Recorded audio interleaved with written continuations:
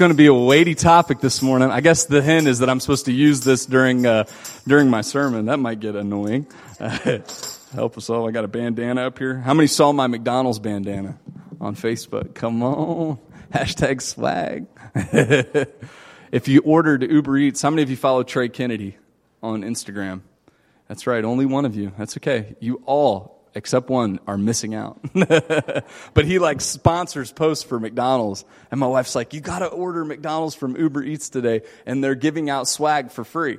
So I think there were literally 3 orders for Uber Eats McDonald's that came to the Robinson household that day. Because the swag was a complete surprise. You could order anything, but then when they came to the door, I was looking for a big bag, because then that means it's a t-shirt. A little bag, that means it's a handkerchief. So the t-shirt ended up being a small. And as you can all see, that's not going to really work for me. So Rainey got the t-shirt, I got the bandana, and I thought I would share some love with you on the social media outlets. So today's research topic, man, there's no other way of getting around it. It's on death. How many of you have struggled with the concept of death? Anybody? Only 2 of you. Okay, there's more and more. You've struggled with the concept of death. It's a tough topic. It's a tough concept sometimes to wrap our head around, because we think that that's the end. We think that it's final, and you have Hollywood and movies and everything gearing us towards the idea that we're to avoid one thing, and what's that? Death. Avoid death at all costs, right? I mean, the whole movie is built around the main character what? Huh? Talk to me. Not dying. That's it. The whole concept of a movie that makes it good is when the main character lives. But when the main character dies, wah, wah, wah, trilogy over. Hopefully he had a son or something to carry this legacy on, right? But the whole movie, Schaefer's How Was Vacation? Was it good? Good. But the whole point is to stay alive. And we carry that into our spiritual lives. But I wanted to bring some spiritual weight this morning to this topic of death. Maybe some insight that you've never had towards this that will be helpful for you, and maybe allow you to frame death in a bit of a different way. How many of you know that you frame death in a negative way? You just know that automatically. I'm framing death. When I think of death, it's going to be in a way that is completely negative. I want to avoid it at all costs. And as far as that's concerned, I'm going to do everything I can to stay alive, everything I can to survive. If that's you this morning, in one sense, there's nothing wrong with that, I would say. But in a spiritual sense, if you're not careful, those feelings can hold you hostage. Those feelings will literally put a hostage situation. I think I swallowed a mustache hair. It happened. No, trying to keep you on your toes. Hocked up a hairball. No, just kidding. Listen, folks, you can't take me too seriously today. I'm up here with a stuffed animal and a boat, you know. But those feelings will hold you hostage. Here's a for instance, right? Our children. We can use these examples to really bring us to the extremes. When I think about my children, my worst fear is losing one of them. Worst fear. And without exception. We think oh my goodness, if that ever happened. We heard the story of Wednesday night. We were praying for 2 families that had lost children. One in a tragic car accident and one in a tragic fire. And we were just like, how in the world could we accept that? Why is it so hard to accept? Because it's hard to accept death. And then I would venture to say that many decisions that we make, as it pertains to life, are made to avoid death. Yes or no? Yeah. So what kind of living is that? I'm going to live in such a way that avoids death. Well, that's not living. That's trying to avoid the inevitable, right? How many of you know that it's inevitable that one day we're all going to croak? For the most part, unless Jesus comes back, right? And we'll get into that in another week. But most of the time, an average Christian says, well, I just think Jesus is going to come back. I just won't have to deal with that feeling because he's going to come back before it's my time. Yeah, Christians have been saying that for the last 2,000 years, right? But he may tarry his coming, and we may pass on. So the point is how do we deal with this topic of death? So I wanted to bring some research to you, make a declaration what I believe death is, and how we can view death as a Christian in such a way that it will not kill us, that it will not cripple our lives in our living, but it will give a new perspective. That's my goal today. Can you listen fast? Can you absorb quickly? We're going to go to the declaration. I'm going to make a few statements here of what I believe about death, because I think it's important. There are false doctrines about death that exist in our culture today. Whether it be reincarnation, whether people think that I'm going to die and I'm going to come back as fill in the blank, right? I want to come back as a stuffed animal. I don't know. I just thought about it because there's one right there. I want to come back as a German Shepherd. Last night, I got home kind of late, and we put the kids to bed, and I liked it. How many of you like rain? How many of you just like rain in general? There's a few of you out there. Millions of people download the app, Steve, to bring a rain sound in their room to help them sleep better. But when it rains, we complain about it instead of going outside and embracing it. It was like a Facebook ad this week. It came across Calm, and it was like that. That's my rain sound. But it was the rain sound and 6 million downloads. Why don't you try it? But we sit there in our rooms and we play a rain noise to make us relax. But then we complain about the rain. I don't get it. Anyway, so it was raining, coming down, and so I was like, I just love it. Now I have a front porch, so I can go outside and sit on the front porch and just listen to the rain. Well, the rain was blowing so hard that, I'm basically soaked within seconds, right? But my dog likes to come out on the front porch with me, and she sits next to me. I have no idea why I'm telling the story, but anyway, it's a good story. So I'm sitting there, and I'm drinking coffee, because you have to drink coffee if you're outside watching and listening to the rain, and there's a fox. Literally walks around my neighbor's garage and is standing, they have like a white garage door, standing right there, right in the middle of Dundalk. Can you beat that? A fox. And it's just like beady little eyes. And then, of course, I'm thinking like 3, 2, 1. My dog sees the fox, right? It was like instant hair standing up. And anyway, then the fox like inches its way through the flower beds and around the car. I'm like, my goodness. But anyway, I had a good time sitting out on the front porch last night watching foxes, of all things. How many of you knew that we had foxes in Dundalk? Man, I don't know. Anyway, but it was a good time, good calming time.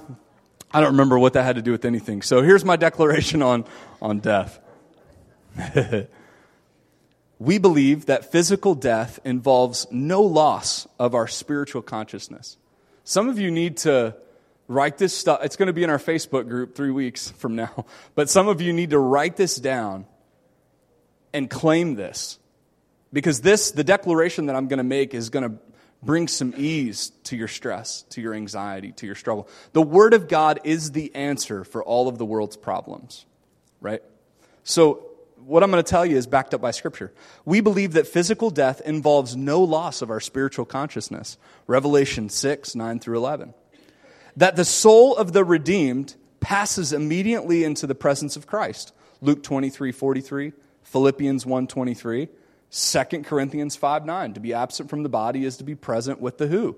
The Lord. That there is a separation, here it is, of soul and body. Philippians 1, 21 through 24, and that for the redeemed, such a separation will be until the rapture, 1 Thessalonians 4, 13 through 17, which initiates the first resurrection, Revelation 20, when our soul and body will be reunited to be glorified forever with our Lord. Until that time, the soul of the redeemed in Christ remain in fellowship with the Lord Jesus Christ. We believe in the bodily resurrection of all men, the saved to eternal life, and the unsaved to judgment and everlasting punishment. The souls of the unsaved at death are kept under punishment until the second resurrection. Many scriptures to back that. When the soul and the resurrected body will be reunited. They shall appear at the great white throne judgment, Revelation 20:11 through 15, and shall be cast into hell, the lake of fire, Matthew 25:41 through 46, cut off from life with God forever, Daniel 12:2, Matthew 25:41 through 46, and 2 Thessalonians 1:7 through 8. So in a nutshell, the declaration is this. When you die, you're going to be separated from your body and your soul. Your soul, who you are, your personality as a person inside of your body, goes to be in fellowship with the Lord Jesus Christ. Your body goes into the what? Into the ground. And then there is a resurrection of the dead when Jesus comes back for his church, the rapture, which we alluded to a little bit on the study of the church. I'm going to talk more on it in the coming weeks in our research series. Next week, I'm specifically preaching on hell. And then we'll talk about in the week after how Jesus comes back and unites the saved, right? So we're going to break all this down in the future. But just for today, the topic of death means that when you die as a believer, your soul is held in the container of heaven. And then at some point when Jesus decides to come back, your body and your soul are reunited again. And the Bible says you will receive a glorified body. What does that mean? What does that look like? The Bible kind of describes it as a white being in the form of your garment, in the form of what you look like. It's a sense of like, almost like a robe, angelic in your presence. I mean, probably there's some zoom in here and there and at the speed of light, you know what I mean? Some Marvel comic stuff involved there. But the point is that when Jesus comes back, 1 Thessalonians teaches those that are dead in Christ will be reunited with their soul and receive a glorified body. So the declaration of death is a temporary separation from your body, only to be reunited at the end. So that's like the mechanics of it, scripturally speaking. And once again, all these verses and stuff will be posted if you want to go and study each one. Now, the reason we have to declare that from the Bible is because, for instance, there's one church, I would probably call them more of a cult than a church, one form of religion, they believe in what's called annihilationism. Annihilationism is when you die, you go in the grave, and that's it. It's over. What you did during this life, however long you made it, whatever you scrapped for and stayed alive, that's what you get in this life, and everything else. If you're not really of the body of Christ, you're not going to pass on into paradise. You go in the ground, and that's it for you. Annihilationism. You're annihilated. You are to dust. You will never have life again. The Bible doesn't teach that. The Bible teaches that death is the front door to your eternity. Death is the front door to you spending everlasting life with God in heaven or everlasting death in hell with the person who hell was created for, the devil and his angels. Hell wasn't created for any human being. Hell was specifically created for the devil and 1/3 angels that fell from heaven, left their first estate, right? So we have to understand death because death is that door that takes us to the eternal. That passes us from what we know of as life to what begins as eternal life. So while we're still living on earth, while eternity has not begun, if you will, because the end time prophecies have not been fulfilled, we are living, and those that are dead are living with their soul in heaven or their soul in where? Hell. Make sense? You got to break that down in Scripture, and it's pretty self-explanatory for the most part. Now, how we view death, the connection, that's our declaration of what death is and how the mechanics work according to Scripture. Right? So when you meet people at work or in your job or family and they say, well, after death, that's it. You can, with confidence, look at them and say, I love you, but that's not what the Bible teaches. Death is only the beginning. And then that's going to be a shift in what they think, a shift in how they're operating their life. And that's why we operate differently as Christians, because we don't believe that death is the end. But I think that some of us, unfortunately, have not moved past that idea. If the devil can trap you to thinking that death is it, and that life as you know it is as good as it's ever going to be, then you're going to be walking scared, walking dead, the rest of your life. You're going to be in that moment where you're just fearing that one time that's going to happen, that's going to end it all, but then I'll figure out what's going to happen on the other side. But then we'll see what happens in heaven. No, God didn't leave you in the dark. He gave us the Bible to explain death so that we can know what eternal life is, so that we have something to look forward to, not to be avoiding something in preparation for. Does that make sense? It's a mindset thing. So here's the connection. Let me roll through this because I really want to get to the application. This is a lot of kind of a weighty topic. So when I make this connection, I know for some of you it's going to be a first. I know it's going to be man, I've never looked at it that way. So brace yourself, and it's going to be, Paul uses specific illustrations, and I think it's going to make sense to you. Don't get hung up on the illustrations that Paul is about to use when I read Romans, but understand the implications. Think about what Paul is implying as it pertains to death, okay? Romans 6:20, I'm sorry, not yet. I'm getting ahead of myself. I had to scroll. Here's the connection on the how. Death is appointed. Here's where I can take all of your anxiety. The Bible says, cast your anxiousness, your anxiety on him, for he, what? Cares for you. God cares for you. God loves you. So here's where you should be able to take your fear of death and sideline that, sidebar that. Put it on the sidelines. Don't let it be active in your life because it will consume you. So here's the truths that I think are the most practical for you as a Christian. Here it is. Death is appointed. This is a time that God is in complete control of. How do you know that, Pastor Matt? Hebrews 9:27. And as it is appointed unto men once to die.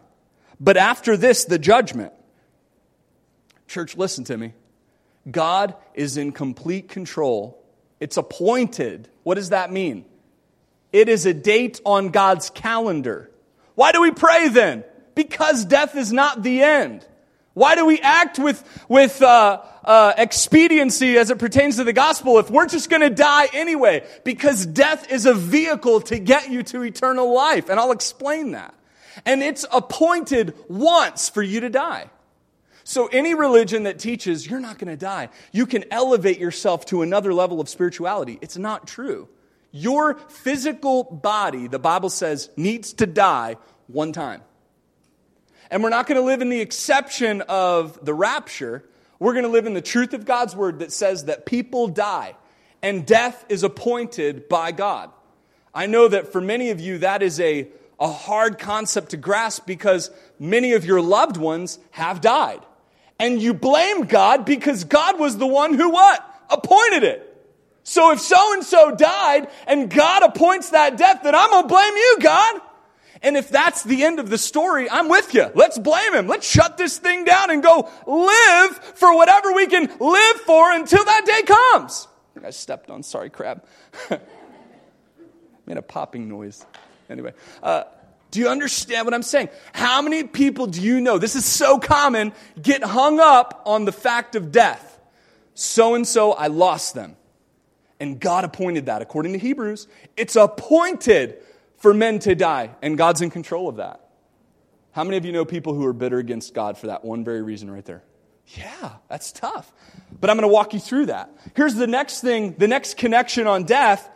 Death is not the end. It's only the beginning. What does that mean? Hebrews 9:28, the very next verse. So Christ was once offered to bear the sins of many, and unto them that look for him shall he appear. Watch this. The second time. Without sin, unto salvation. Church, it's not about the first time, it's about the second time.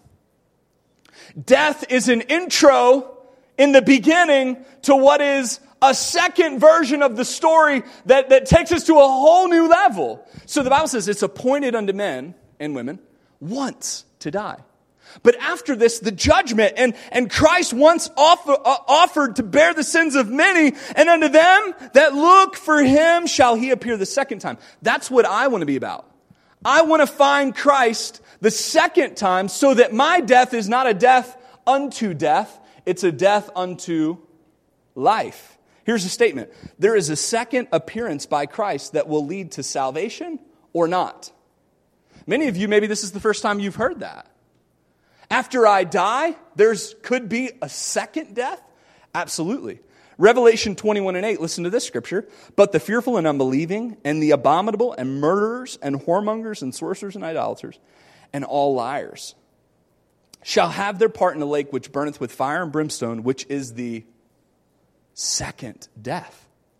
This particular message may need to go into next week, because I'm seeing everybody's looks like, huh? What? Second death. It's appointed unto men once to die, Pastor Matt, but now you're saying there's a second death? Yes.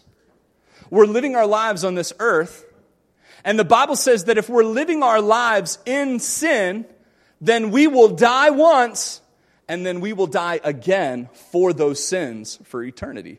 And that's what Revelation 21:8 is saying. But the fearful and unbelieving. So here's the misconception. It said murderers. It said idolaters. It also said liars. Don't you hate that? Because I ain't killed nobody, but I have lied before.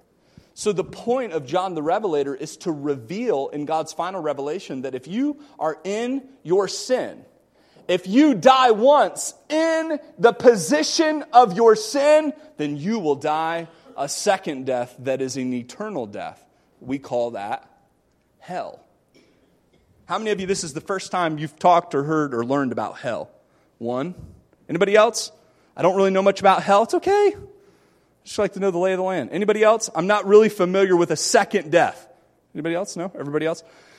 I'm familiar, Pastor Matt, with a second death. I'm familiar with it. Okay, all right. There is a second appearance by Christ. Revelation 21:8, the second death. If we are found in our sin, then death, watch this, will abide forever. Now you can understand in our beings why death is painted so bad.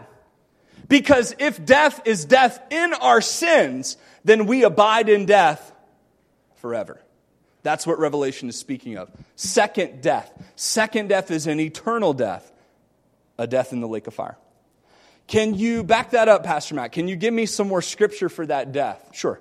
Thank you for asking. Romans 6:23. For the wages of sin is death. But the gift of God is eternal life.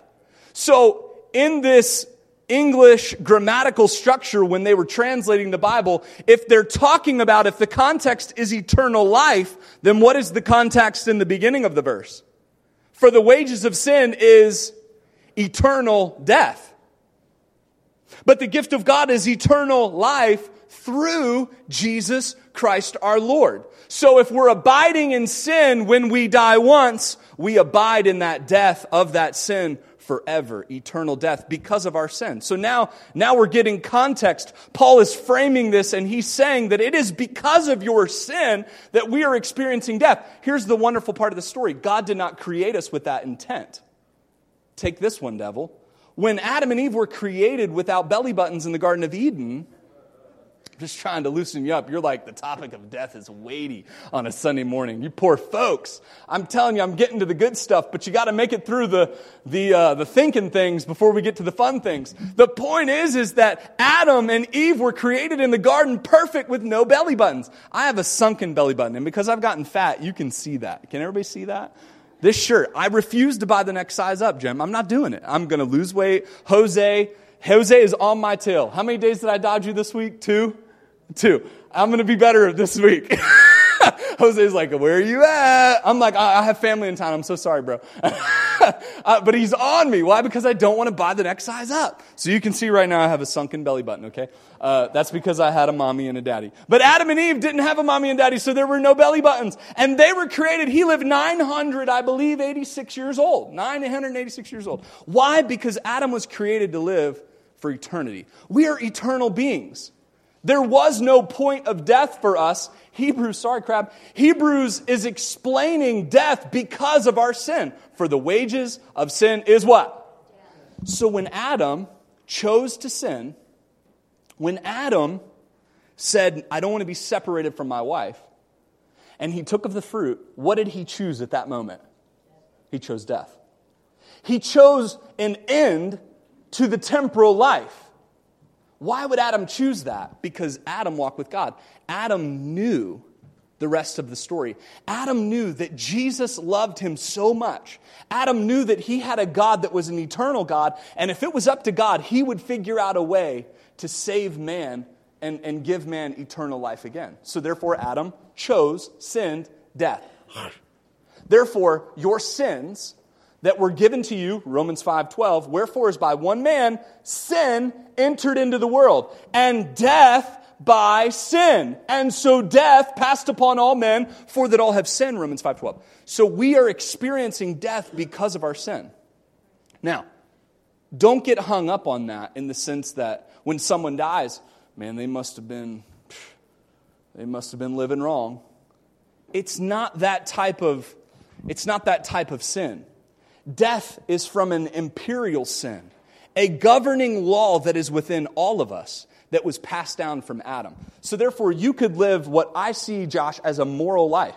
No murder, you don't lie, you're honest, but you still have a disease within you that was passed down from your father, Adam, the first man, that's sin. And that sin was imputed to you. And if you die in that sin, you're going to burn in hell no matter how good you lived, personally you. Why? Because sin was given to you. It was imputed unto you from Adam, our great-great-great-great-great-great-grandfather's decision to eat of the fruit. Make sense? Kind of confusing? Maybe a little? This is death. It was a choice from sin. It's appointed, but it's not the end. Eternal life gives the implication of eternal death. Now, here's the transition that Paul makes. We're doing okay on time, but I don't want, when I move into this illustration that Paul gives, you can't disengage. You got to be into this story. You got to be into this scripture to understand it.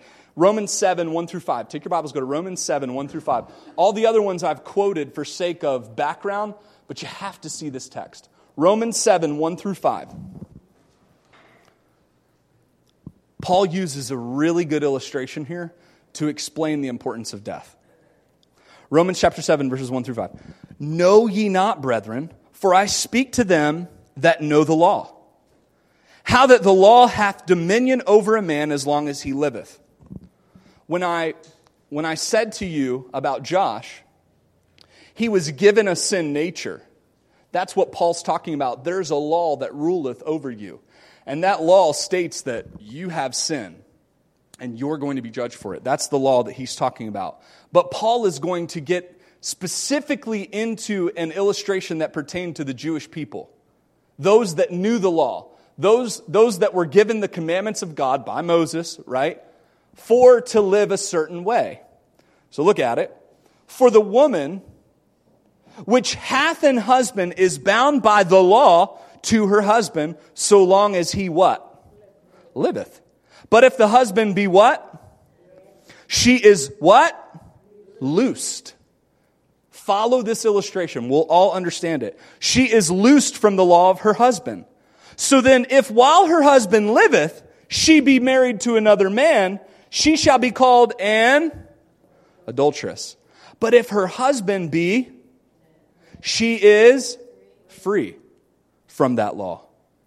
So that she is no adulteress, though she be married to another man. Wherefore, my brethren, he changes gears. Wherefore, my brethren, look at what I'm about to say about this is what Paul is saying. Ye also are become what? To the law by the body of Christ, that ye should be married to another. Who are we to be married to? Even to him who is raised from the dead, that we should bring forth fruit unto who? God. For when we were in the flesh, the motions of which were by the law did work in our members to bring forth fruit unto. Paul uses the illustration of a husband and wife. And he says that if you're married, you can't marry someone else unless your husband what? Dies. If he dies, then the law looses that woman from her husband so that she can marry someone else because of that death. But without death, she is therefore married to who? Her husband. That's what the law states. The law is what condemns us. The 10 Commandments. That is what condemns us. Why did God give the 10 commandments? Why did God give a commandment at all? He gave a commandment to show us that we could not keep the commandments, that we were imperfect. That's why Ephesians 2:8-9 is in the book. For by grace are ye saved, through faith, and that not of yourselves. It's a gift of, not of works, lest any man should boast. The point is, in our relationship to our sin, as long as we are living in the relationship of our sin, we cannot be married to a relationship of life in Jesus. Someone had to what? Die. Death had to take place in this relationship. Adam chose to sin, and death began among all. But you see, the temporal death is only an illustration of the larger eternal death that had to be paid. Stay with me. Romans 7, go down to verse 9. This is some deep theology right here. Go down to verse 9. For I was alive without the law once, but when the commandment came, sin revived, and I died. Verse 24, look at verse 24. O wretched man that I am, who shall deliver me from the body of this death? Paul is saying, who is going to deliver me from this body of death? The body of death that was given to him from Adam. Look at verse 25. I thank God through Jesus Christ our Lord. So then with the mind, I myself serve the law of God, but with the flesh, the law of sin. Paul alludes to another law, the law of God, that we can serve with our mind, that we can be renewed by in order to not suffer the death of our sin. What is this? Romans 8:1. Go down. There is therefore now no, what is it? Condemnation. There is therefore now no condemnation to them which are in Christ Jesus, who walk not after the flesh, but after the Spirit. For the law of the Spirit of life in Christ Jesus hath made me free from the law of sin and death. You see, there's a law of Christ that makes you free from the law of sin and of death. Verses 3, Romans 8:3, for what the law could not do, for what, we could say it this way, for what the 10 commandments could not do, thou shalt not cheat, steal, serve no other gods, that couldn't do anything in your members. All the law, all the 10 commandment does is tell you that you can't live up to it. Is tell you that you'll always sin, that you'll always struggle. So what Paul is saying, what the law could not do, verse 3, in that it was weak through the flesh, God sending His own Son in the likeness of sinful flesh, and for sin, condemned sin in the flesh. Why did Jesus come as a man? Why did Jesus come in the flesh? Why was He born of a virgin? Because He condemned sin in the flesh. For they that are after the flesh do mind the things of the flesh, verse 5. But they that are after the Spirit, the things of the Spirit. Verse 6, for to be carnally minded is death, but to be spiritually minded is life and peace. I'm after life and peace. 1 Corinthians 15:55 through 57, here's where Paul's attitude shifts, and we see it. O death, where is thy sting? O grave, where is thy victory? The sting of death is sin, and the strength of sin is the law. But thanks be to God, who giveth us the victory through Jesus Christ our Lord. Now, I'm about to make all this make sense, I hope. If you are in sin, you will experience death to its fullest. That's what that means. If you are in bondage to the law of sin and of death, if you live your life in sin, I'm not saying you try to not sin or you try to do good. The law condemns you. The Bible tells us in Romans 3:10, as it is written, there is none righteous, no, not one. Romans 3:23, for all have sinned and come short of the glory of God. What am I saying, church? I'm saying that we all are guilty of the law of sin, and none of us can beat it on our own. In your life, in your temporal body, the way you are youngsters to the oldsters, if you are trying to beat your sin on your own, you're dead in the water. You're living in the ocean of sin and you don't know how to swim. And if you are without Christ and you are in the body of sin and of death, which is all of us, none of us are better than the other. We're all, no matter what sin you have chosen, no matter what your poison is that you picked, some want to blame homosexuality and some want to say that that's greater than the other. It ain't. It's an even playing field. It doesn't matter what your sin is of choice. It's a sin nonetheless. If you're a liar and a cheat and a thief, and you do it outwardly, you're just as guilty as the one who does it inwardly. Jesus told him that. If you look upon a woman to lust after her, you've already committed adultery with her in what? Your heart. The law of sin and of death abides. Now, the consequences may be different.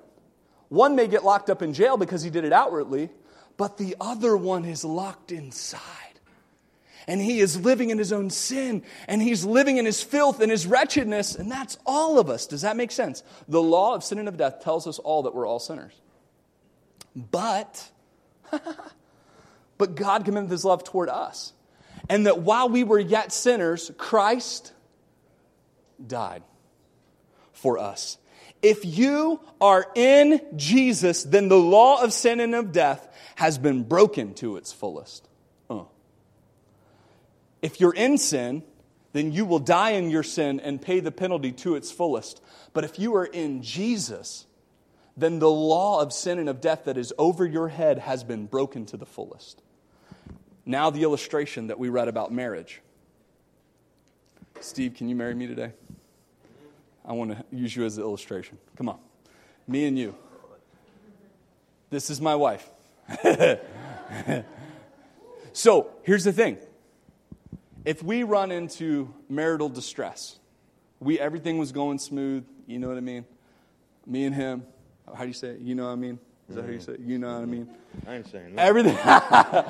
Everything was going good, man. It was all, what do you call it? Roses and, anyway. But something happens and we have conflict. 70% of all marriages, right, in America that end in divorce. Right? We have conflict, so therefore, I'm going to separate from you. And I'm going to go marry someone else. I need a new wife. Come here. No. You're right. You ain't going nowhere. I'm going to separate from my old wife, and I'm going to marry a new one. The Bible says that I'm a what? Adulterer. Because I'm still technically married to who? My main man, Steve, over there. Adam and Steve. Just kidding. It's terrible. I just got to loosen you up a little bit. So if I'm over here married to Joe, and I should be married to Steve, I'm an adulterer. My name is Mathena, not Matthew today. I'm a girl. Mathena can't marry Joe because I'm married to Steve. So God said, if you leave Steve without Steve dying, so therefore I'll just kill you and we'll be good. No. That's not the point. The point is if his health deteriorates and he dies, now you can sit down. He dies, he's out of the picture. Now I'm not married to him anymore in this life. Therefore, if Mathena finds Joe, I can be married to Joe, and I'm not an adulterer. Watch this. Watch this. I'm in a relationship, Paul says, with my sin. I'm married to my sin. It was passed down to me from every generation from Adam, the first one who sinned. I'm married to it. The law of sin. The law says a man and a wife are married until death part them. The law also says that if you're a sinner, that you are married to death. For the wages of sin is death. The Bible says that we are condemned in our sin. I was married when I was born to a sin nature that I cannot be loose from unless death enters into the picture. I'm with you and you're with me until I die. I'm married to that. God sent his Son. They called him Jesus. He came to love, heal, and forgive. He lived and died to buy my pardon. An empty grave is there to prove my Savior lives. Sing it. And because He lives, I can face tomorrow. Because He lives, all fear is gone. Because I know He holds the future. And life is worth the living just because. Let me give you some theology this morning. When I was born, I was married to sin. I was married to death. For the wages of sin is death. That's why Jesus came perfect. If Jesus was not born of a virgin, then He would have been born with the same law of sin that was imputed to me. But God, through the Holy Spirit, birthed the Son of God, Jesus, from on high to earth. And now He had an opportunity. He was the second Adam. No sin in Him. He who knew no sin became sin for us. What does that mean? It means, according to the law, I can't be remarried if my spouse still lives. I'm with my sin. So Jesus gloriously took my partner of sin upon Himself and died on the cross. Now there is death. And because there is death, I can be married to what? Someone else. I'm no longer in bondage to my sin. I can seek another partner. And what does Paul say in Romans chapter 7? He said it. Oh my goodness, he said it right here. Though she be married to another man, wherefore, my brethren, ye also are become dead to the law by the body of Christ, that ye should be married to another, even to Him who is raised from the dead, that we should bring forth fruit unto God. Church, He died so that I could be married to life. Eternal life. Eternal life. Even Him who God raised from the dead. Without death, I'm still in my relationship to sin. You may be seated. Thank you. Thank you, sweetheart. Church, death was needed. We fear the very thing that cleared the path to salvation. See, the problem with the doctrine of death is we're so hung up on our temporal death that was given to us because of our sin. And Jesus said, for God so loved the world that He gave His only begotten Son, that whosoever believeth in should not perish eternally. That's what that means. But have everlasting. Church, why are we living in bondage to an idea that Jesus took care of 2,000 years ago? If it's appointed unto men once to die, we should be worried about the after party. Everlasting life. Man, it's so the devil to get us so focused on what I can accomplish in my 70 years. Retirement. Oh my goodness, it's coming. I can't believe I'm 31 years old. Holy smokes. Man, I still think I'm 12 inside. Sorry. Life is just... Wouldn't it be a great lie if the devil could just convince us all to be scared of death?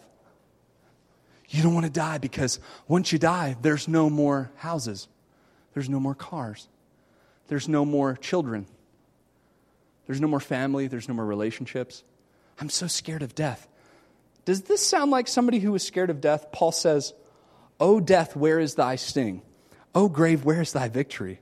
The sting of death is sin. And the strength of sin is in the law. But thanks be to God, which giveth us the victory through Jesus Christ our Lord. Here's my statement. Here's your tweetable quote for the day. It's not about your death. It's about His death that leads to your eternal life. That's the crux of the message. It's not about your death. It's about His death that leads to your eternal life. If we truly believed as Christians that we had, look at the time, if we truly believed as Christians that we had everlasting life waiting for us, we wouldn't fear death. We wouldn't raise our children to fear death. Here's my context for it as I've thought about my children. I thought, I have to teach my children to be careful because there are things that God wants them to accomplish. Makes sense? Don't be careless. This means, let's go.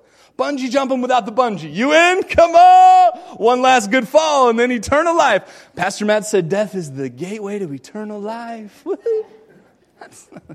No. That's not the point. The point is that our 70 determines our eternity. Whoa. Let me just bring some weight to you real quick.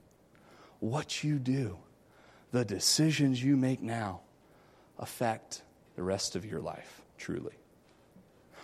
We shouldn't be teaching our kids. This is called raising your children in a gospel mindset. We shouldn't be teaching our children, be careful what decisions you make now, because that's going to determine who you marry. That's great. What about this? Son, daughter, every decision that you make led to death. Every decision that we would make as human beings, we were in sin. We deserve hell. But because of Jesus, He died for us.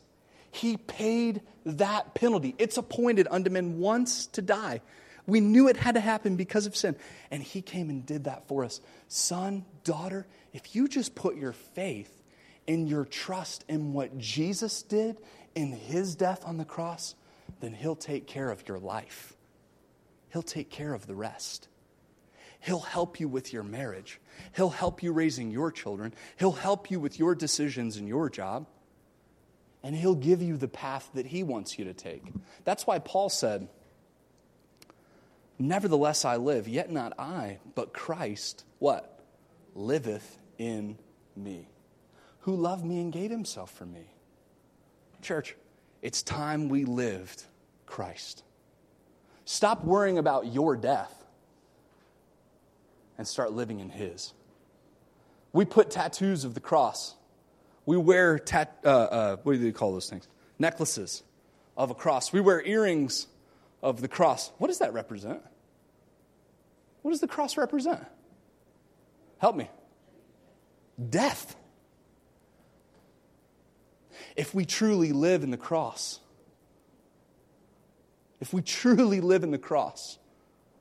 we won't be living worried about our death because He took care of that a long time ago. I hope this makes sense. Vice versa, so is the Christian that is still living with their old partner, the partner of sin. Why would we stay married in an abusive sin relationship when Jesus killed that for us so that we could live in life eternal now? That's why it doesn't make sense to live in sin. How many of you, what's up, buddy? How many of you would think it would be really weird if somebody crawled into the grave with their dead spouse and tried to have a date? They tried to have a date night with their dead spouse. Oh, strange? Oh, that sounds a little weird? Really? I see Christians do it all the time. Jesus killed the spouse of sin, and we go running back to it every time. You're having a date night with sin. You're living in sin. Paul said that you're living in a dead relationship. It sounds so weird, really strange. None of us would do that. Nobody would go to the graveyard to have a date. I'm going to go have a date with someone that's alive. So why are we living in sin? And vice versa. Why would a religion say that you could live to work your way to something that He already paid for? Now there is therefore no condemnation to them which are in Christ Jesus. Every head bowed, every eye closed.